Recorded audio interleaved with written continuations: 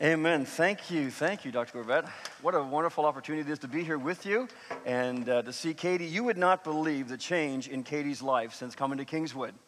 You would not recognize her if you knew her a couple years ago. Probably a lot of you don't know this, but she's not what you see. When Katie was a little girl, for example, it wasn't uncommon for her to actually break her crayons and to write on the wall. Yeah, Lord's brought her a long way. I think I heard her actually raise her voice once when she was a little bit frustrated. So it's just exciting to see the transformation that since coming here. So I want to thank you for how you poured into her life. All the profs, you know what I'm talking about. Katie is just a gem. She's a sweetheart. I had a chance to travel to Cuba, ministering with Katie on our youth ministry team. And I've often said, Brother Gorvet, that I'd return to youth ministry in a heartbeat. It's just, it's a love, it's a passion, but right now I'm stuck with the adults, but it's great. I'm always intimidated, though, speaking to young adults. I don't know how you guys feel. You know, I just feel so old. This gray is put in case you're wondering. It's not my real color. I just try to look wise. But when Elizabeth asked me to speak on this theme, I was excited about the theme, and I got to be honest, just immediately as I read the invitation, there was a scripture I felt the Lord drop in my heart. So I just thought, well, maybe I'll just try to be obedient and go with that. And we're going to look at that scripture in a couple of moments.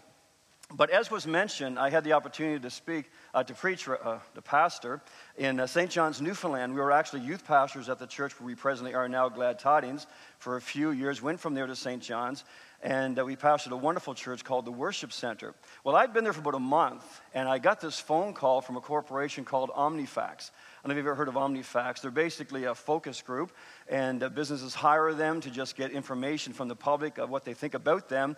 And what the company does is they send a few of their executives, and they're sitting behind this big glass window. You don't know who they are. You don't know exactly what company is actually being featured until toward the end, because what they will do is they will start conversation on different topics, different companies, trying to throw you off as well as to kind of feel out the group and where they're coming from. Well, they knew I was a pastor because they always ask, what you do for profession and so on before they form their focus group. And so I'm sitting there, and somebody just randomly picks a topic off the table, and the topic was Harvey's. And so the facilitator just happened to turn to me first, and he said, Pastor Patterson, what do you think about Harvey's? And right away, I just lit up. I said, oh man, I just love Harvey's. I'm not into a whole lot of fast food, but when I do, Harvey's is my preference. I mean, I just love the burgers. They're grilled fresh. And I was just waxing eloquent on Harvey's hamburgers when I just kind of noticed, these raised eyebrows kind of going around the table. And I didn't know quite what was going on until the next person was asked to share on Harvey's. And it ends up that Harvey's was a prominent oil company in St. John's. Kind of like the Irvings. So here I am, waxing eloquent on hamburgers, completely out of touch in that community with what Harvey's really represented. And I don't know about you, but sometimes I can kind of feel that way when it comes to really trying to appropriate my faith or making Christ relevant in the culture in which I live. I don't know if you feel this way, because I don't think it's just a generational thing. If we are Jesus culture people, well, we live in the midst of a culture that is without Jesus. So it thinks differently, its paradigm is different, the priorities are different. And one of the real challenges I find sometimes is that whatever our age or demographic may be, we can kind of feel like we're just speaking to a whole, different mindset. How do you penetrate that? How do you make that bridge between your walk with Christ, the reality of Christ, what he means to you, and maybe people who don't know Christ? I'm sure you've had wonderful speakers who've been speaking on this theme this month and have been dealing probably with the relevance of the gospel, or how to make the gospel more relevant. But I want to share with you a simple thought that maybe is a bit of a different angle that I hope will add to maybe the whole mosaic of what the Lord's been sharing with you under this theme. It's not my main text, but back in Acts chapter 17, you probably remember the story of the Apostle Paul and the time that he went to Athens. And he went to a place called Mars Hill, which was basically where the intelligentsia, the intellects of the Greek culture, they would gather and they would just discuss issues of the day. They would discuss philosophies, worldviews, and they would invite anybody from any country, whoever they were, to come. I don't know what kind of criteria they had to maybe meet, but they were given an audience to come and talk to them about whatever was the newest insight of the day. And so the Apostle Paul wanders there, and he's able to talk with them. And the Bible says that Paul engages these intellects of the Greek culture with the Word of God. But what stands out in his counter, if you want to read that chapter yourself a little bit later on, what stands out to me is not so much what Paul says, but it's what Paul doesn't say. And it really serves as the basis of what the Apostle Paul would soon afterward write to the Christians who lived in the city of Corinth a little bit later on. And it's not to take anything away from Paul's sermon on Mars Hill, but there are two words that are noticeably absent in Paul's discourse on Mars Hill in front of these intelligentsia that are noticeable in his words that he writes in his letter to the Corinthians. And these two words are simply Jesus and the cross. You know, sometimes we tend to so elevate the apostles, and as we rightly should, wonderful men of God, women of God in the scriptures, but sometimes we think that they really can't do anything wrong. Or neither were they subject to the same spiritual learning curve that you and I are subject to, but I believe Paul was. And here's the proposition I want to share with us this morning. That is, in Paul's attempt to communicate the gospel to these Athenians, Paul experienced the same subtle temptation that I think all of us experience as Christians trying to communicate to our culture. And that is the temptation to become style conscious in the attempt to be relevant to his culture. And what I mean by that is I think in this passage, Paul is trying to impress and persuade his audience by talking about God the Creator, lofty ideas, by talking about even the resurrection, which the Bible says he was mocked about that. But two things that are noticeably absent in his discourse is the name of Jesus Christ and also the death of Christ upon the cross. Now the question is, was Paul compromising his message? I don't believe Paul was. I don't think he was intentionally trying to do that. Paul loved Christ. But what I do believe is that Paul was sincerely trying to meet his audience at the level of their understanding. And yet, although there were a handful of people, just a few, who came away as believers in Christ, or at least enough to engage Paul in further conversation down the road, we're told, it seems that Paul came away from Athens having learned what was probably a very painful lesson to him. And this is evidenced by the fact that when he travels to Corinth, which is where he went afterward, it's only about 50 miles away to the west, Paul goes to Corinth with a different attitude. He had learned something, I believe, in Athens, and we see that spelled out when he writes back, to the Corinthians in chapter 2 of his first letter. Here's what Paul says. He says to the Corinthians, "When I came to you, brothers, I did not come to you proclaiming the testimony of God with lofty speech or wisdom. For I determined not to know anything among you except what? Except Jesus Christ and him crucified." He says, "I was with you in weakness and in fear and in much trembling." In other words, completely dependent upon God and the Holy Spirit. And he says, in that attitude, my speech and my preaching was not with enticing words of man's wisdom, but in a demonstration of the Spirit and of power. Why? So that unlike Athens, your faith would be in the power of God. The simple thought I want to leave with us this morning is that in our sincere attempt to live out our faith and communicate a faith that's relevant to our generation, I don't know if you feel this way, but I find it's very tempting to begin to rely upon trends. It's easy to rely upon technologies. It's easy to rely upon the things that our culture looks to as being perhaps relevant in our culture. And it's not that we can't use these things, but it's different when we rely on these things. And I think one of the sure signs that we begin to lose focus is when we become more preoccupied with systems and style than we are with the simple beauty of Jesus Christ and his cross and what he's done for us. I just so appreciate just the presence of the Lord in this place here this morning, the Holy Spirit here in such a beautiful way. Worship team, anytime you're free, come to Glad Tidings. We'd just love to have you for a Sunday morning. Such a blessing this morning. But we can kind of lose sight of what I think is the simplicity of our relationship with Christ and what our culture really needs. Paul said, I reminded myself that nothing compares to the simplicity of God's love and grace that flows from Jesus Christ. Nothing compares to the simplicity of the power that is unleashed in our lives by the Holy Spirit. It's not enticing words. It's not lofty ideas. It's evidence of the life of the God by the Holy Spirit in our lives. Because Paul really here is talking about not just something we profess to believe. He's talking about a way of life. It was mentioned that I went to Laval University. It was quite an experience looking back. I must have been crazy. Graduated from seminary, and basically the program we had back there was called FLIGHT, French Language Intensive Training for Evangelism. I actually think what it meant was run away. Go run far, far away. Because we studied French for about 6 months, and then we were thrown into a French community preaching the Word of God. And I can remember in the first several months seeing people come to Christ. And basically my message every Sunday was this: Je vous aime. God loves you. Beaucoup, or whatever, That's all I could say. Prions le Seigneur. Let's pray. That was about it. And yet seeing people come to Christ. I remember one time this man who worked in a restaurant came to Christ. We got to know him a little bit after. We said, Luke, he said, what impacted your life? And he said, when I walked in, I saw you and the other pastor just kneeling in prayer. And that just touched me. And he gave his life to Christ, and actually now he's a pastor in Quebec as well. So God do some wonderful things. But I'll never forget when I was attending Laval University, one particular night, and I'm so glad to hear there's some students who are fasting and praying. That's beautiful.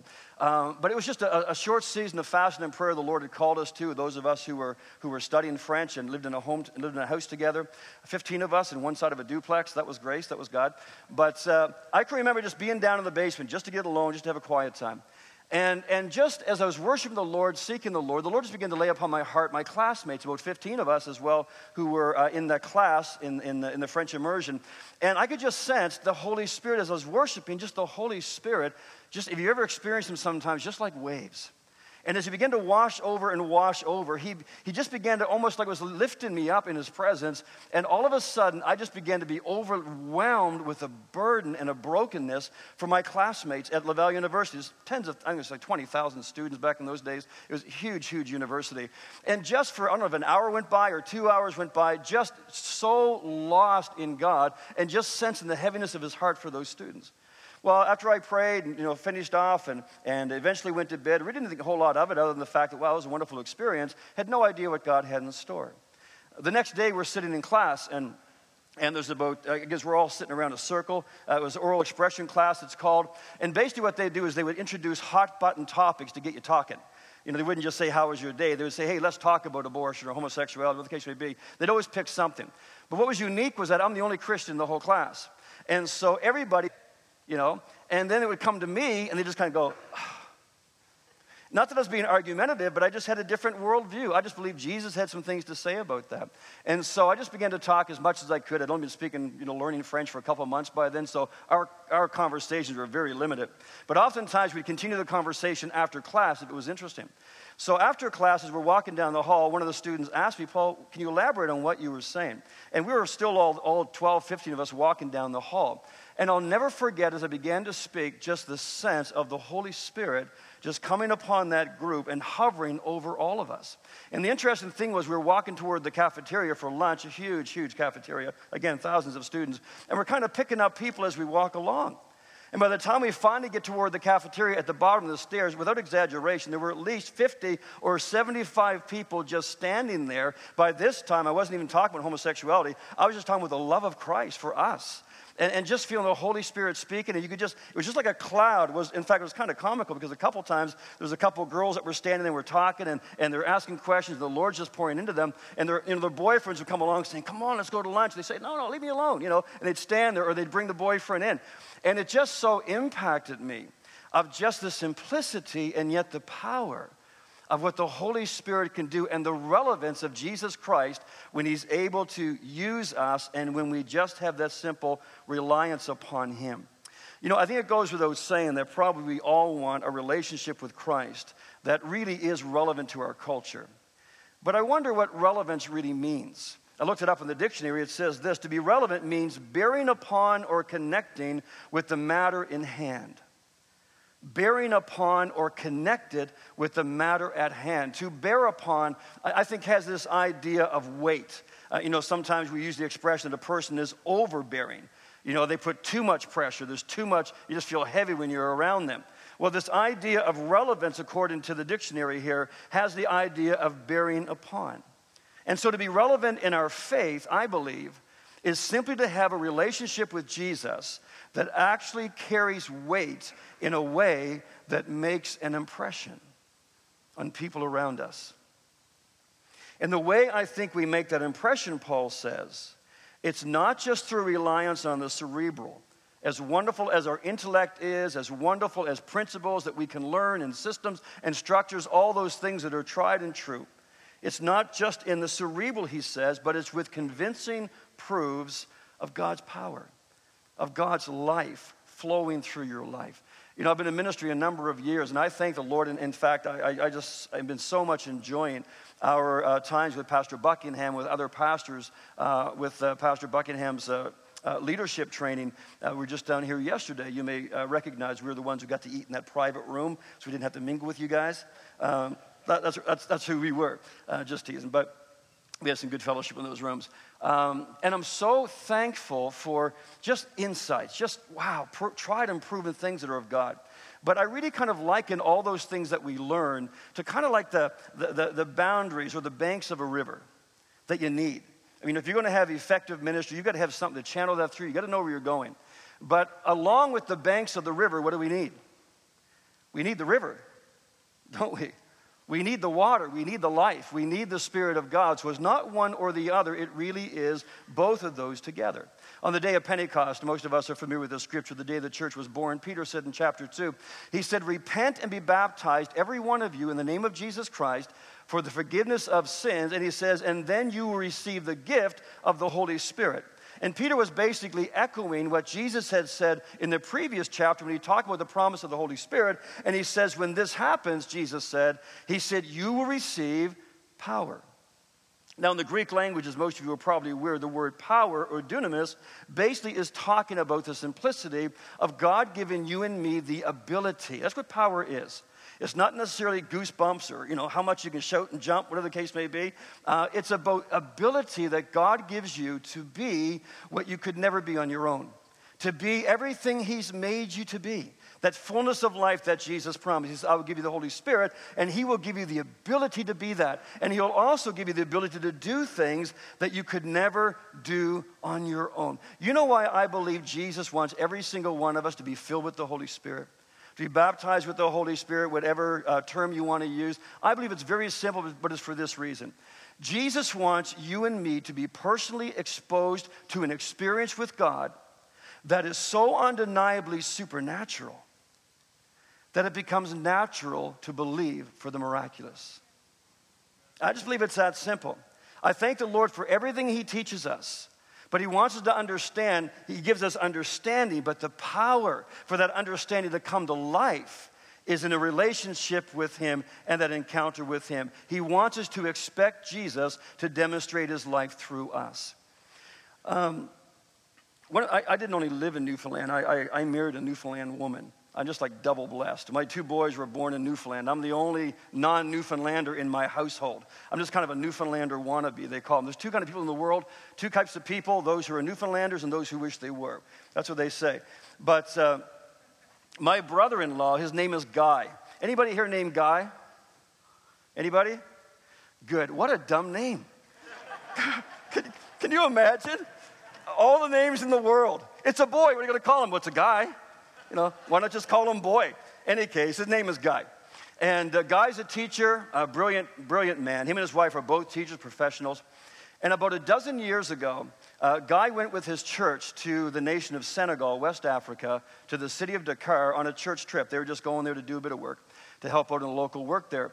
And God just got a hold of his heart. They had their whole Freedom 55 planned out, their pensions. They were doing great financially. And God just got a hold of his heart and said, I want you to come here. Guy said, I'm just a teacher. What can I do? I want you to come here. I've got a work for you to do. In any case, when they got there, they had met another pastor of a different denomination, a wonderful brother, loved the Lord, very sincere. He and his wife had been there for about 20 years by then. And Guy asked me, he said, what means are you using to reach this community, to penetrate this community, this nation? Because it's a Muslim country, okay? It's Muslim. What are you doing? And the man said, well, basically what we've been doing is for the last 20 years, we have been contextualizing the gospel or contextualizing Jesus. He said, what do you mean by that? He said, well, we don't necessarily talk about Jesus as much. We talk about the gospel and the Messiah, but you see the Muslim people, they can relate more to our Old Testament, to Abraham, the patriarchs, even though they twist the story a little bit. And so what we do is that we use the genealogies and we use the, the heritage and all these, people from the Old Testament that point toward the Messiah. We use that as the means of kind of communicating the good news to them. And guys say, well, how's that been working for you? He says, well, we have about 3 converts in 20 years. Now, mind you, it's slugging, okay? It's hard work where they're ministering. When Guy was ready to go, he had very much a real sense of, Lord, I need to move beyond just how I've always known you. I need to encounter you, as we mentioned earlier, in just a real personal way. And he's out jogging one day before they're ready to pack up and go to Senegal, and he just goes over to the side of the road, and he sits on this big rock, and he just says, Lord, if I don't know you in a personal way, if I don't encounter you, I've got nothing to give these people. And he said, I just began to sit on that rock. I just began to worship God. And he said, the Holy Spirit washed over me over and over and over. And he said, I don't know how long I was on that rock. I was just worshiping God. And I was just overwhelmed by his presence. Guy and his wife, Jane, have been there about 14 years now. They have 15,000 children they minister to every single week in their Bible clubs. They've built 2 deaf schools. They've built 5 public schools. All of these are attended by Muslims and Muslim children who are coming to Christ. They've built several churches, all of them that have hundreds of people in the churches. Why? Because Guy was convinced that the way to penetrate this culture that I can't even begin to relate to, this Muslim culture, is very simply, as Paul says, it's not with enticing words. It's with a demonstration of the Spirit of God and of the power of God. He said, Lord, unless I have that, I don't want to go. And the Lord's been doing some exciting things and is still going strong. I mentioned earlier, but one of the things I've really gleaned from my time with Pastor Buckingham has just been wonderful relationships with your profs. President Gorvet, he's a gem. Brother, you got to come speak at Glad Tidings before you go. It's an official invitation. Professor Smith as well. And I don't have a chance to meet, I assume, your lovely wife? Oh, good. You got to be careful what you say when you got a microphone. Anyway, that reminds me of embarrassing stories. I'm not going to get into that. But they just ministered so powerfully. Our married couple, they're still talking. They say, we need to get in the Smiths back. And we're going to. We're looking at some different topic seminars as well. But it's just been a blessing, Liz, and I know her husband as well. And there's so many others here. But I just really hope you appreciate, and I'm sure you do, the example of Spirit-filled living that you witness every day here at Kingswood through these people. And I without a doubt, I know their passion, their heart's desire is that you just know and walk in the fullness of the Spirit and his joy that he wants to bring to your life. And the Holy Spirit's oil for a reason. You know why? Because he just eliminates that grind of ministry. When you got oil in between all those joints and all the mechanics of ministry, there's just a flow, there's just a fruitfulness that you just can't make happen on your own. And I'm just so thankful the Lord's made that available to us. I want to show you a video before I close with one more story. And I came across this on YouTube a few months ago. I shared it with my congregation on a different topic. But it really is just a very practical example of the difference that Holy Spirit fullness, if we will depend on him on a daily basis, just to be refreshed, to be touched, to be refilled of what the Lord can do through our life. It's a video of a young man. He's probably in his mid-20s, I think he says, and is a young man who not only believes in Jesus, but because of his simple love for Christ and dependence on the Holy Spirit and the gifts the Holy Spirit gives us, his life is a bridge for Jesus to touch people that don't know him. Now, his profession is that of a renderer. And I just want to explain that for a second. You'll probably pick it up, but I don't know if this is in South Africa, New Zealand, or Australia, somewhere in there by the accent. But a renderer, as you may know, is just basically someone who does renovations, someone who does plastering, painting, that kind of stuff. That's his profession. So we're just going to show you this clip, and I think it was mentioned that at the end of it, we can just cut that off because there's stuff after, but we can just cut it off at the end of the story. And I want you to take a look at this, and we'll wrap up. Average Christians measure themselves by other Christians. A normal Christian imitates Christ. Radical Christianity is normal Christianity.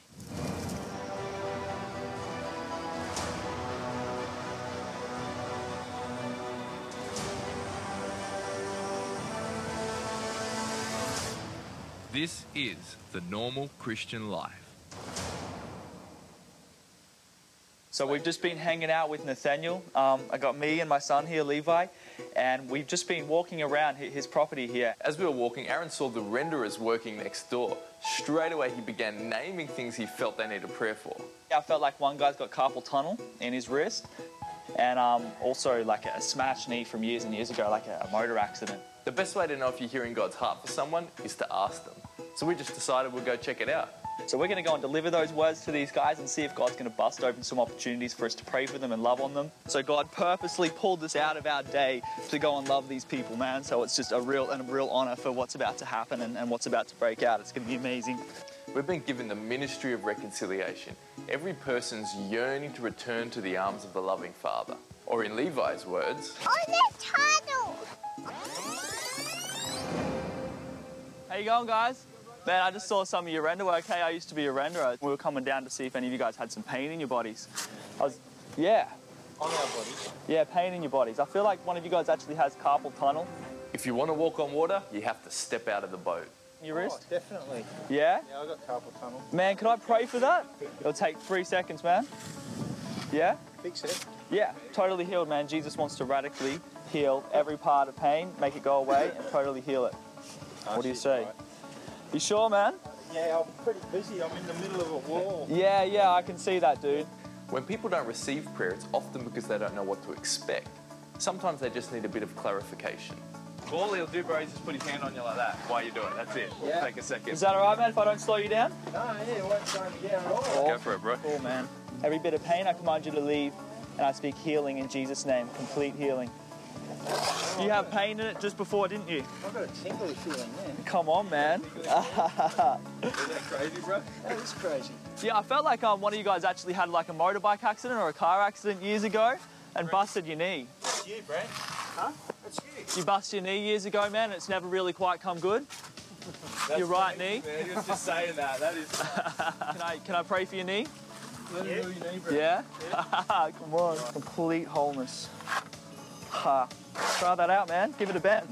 I'll know later on. Yeah? Can you test now at all? Just give it a move, see how it feels. Still sore and I've got Still sore. All right. If people don't get healed the first time, don't be afraid to pray again. Even Jesus prayed for the blind man twice. Hey, brother, can I pray for your knee one last time before I let you go? Get into it? Father, I just thank you for your healing power to be released over this man, God. Not bad. Come on, man. The other man was lost for words when he realized his wrist felt different. His knee, his wrist is. Come on. Come on, man. Let's just pray one more time. It's going to totally get good, bro. Yeah, brother. Come on. Go for Come it, on. God, I just thank you that you're going to release fire over this wrist right now, God. Your healing fire. Ha. I want to play football next year. Come on. Yeah, on, man, come go on, do it. come on. Football. You know his heart, God. You know his heart. So, Father, we just thank you right now. You're going to pour out your love on this wrist. Yeah, Complete healing in Jesus' name. Yeah. Move it around. I've got that clicks even going. Serious. Yeah, no, it is feeling better. Come on, man. That's just going to keep increasing, man. Well, I believe her. Woo! That'll work. Yeah, come on. Many don't share Jesus with workmates for fear of being ridiculed. Paul says, I am unashamed of the gospel of Christ. Here is Aaron the renderer sharing with fellow tradies. Instead of ridiculing him, they make him an offer. You go into rendering, do you? Hey? You don't want to work tomorrow? Oh, man, you know what? I'd love to. I'm flat out. Hey.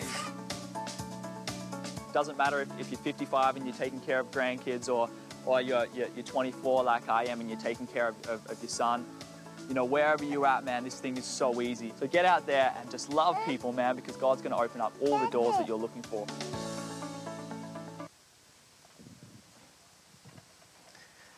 So how many think this guy's faith was relevant? Yeah? I think so. I think relevance simply is being able to connect people's needs with Jesus. That's simple. It's just that willingness to do that. So that your faith, as Paul says, is not just in your head, but is deeply rooted in their experience with God. It's not only our faith, but isn't it wonderful when you see someone come to Christ and they've actually encountered Jesus Christ and their life has changed, they're in love with him. I was speaking to somebody who ministers to the Chinese church, the underground church, and he was saying where he was ministering, they have a tradition whereby when a person comes to Christ, that new convert actually goes away with an elder in the church for a few days where they do nothing but fast and pray until that person actually has a vision of Christ, until they actually see Jesus Christ. Why? Because they know if we can get it past their head to the point that they meet Jesus, they can stand on their own, and no one can take away what they've experienced in the Lord. I hope this doesn't sound wrong in me saying this, but after many, many years of ministry, I've always been a builder. I've always been a connector in the kingdom. It doesn't matter what denomination. If we love Jesus, that's all that matters. You know, we have some different tweaks of theology and stuff like that. But I can honestly say in my ministry, there's one thing I've learned, it is this. I am not as concerned about being doctrinally correct as I am about being spiritually alive. That's my heart's desire. Lord, I'm glad to learn and tweak and learn from brothers and sisters and things we pour in together like yesterday around the table. But Lord, more than anything, I want to be alive to you. I thought it was really interesting with this guy's story. Did you notice that first when he came up and began to talk, he just began to step out of the boat and say, hey, you know, God loves you, he wants to do this. What did they do? They just kind of flipped him off. You're kind of crazy. But as he pursued, because he knew what God had told him to do and he knew God's love for these men, he knew, how am I going to touch these guys? They don't have time to talk. It's not going to be through just a long conversation to see who wins the argument. It's going to be through them experience a touch of the reality of the Holy Spirit of Jesus Christ. And wasn't it interesting? Within 5 minutes, hey, you want to work with us? You want to come? You know, want a job? Why? Because I believe with all my heart, people like being around people who know Jesus.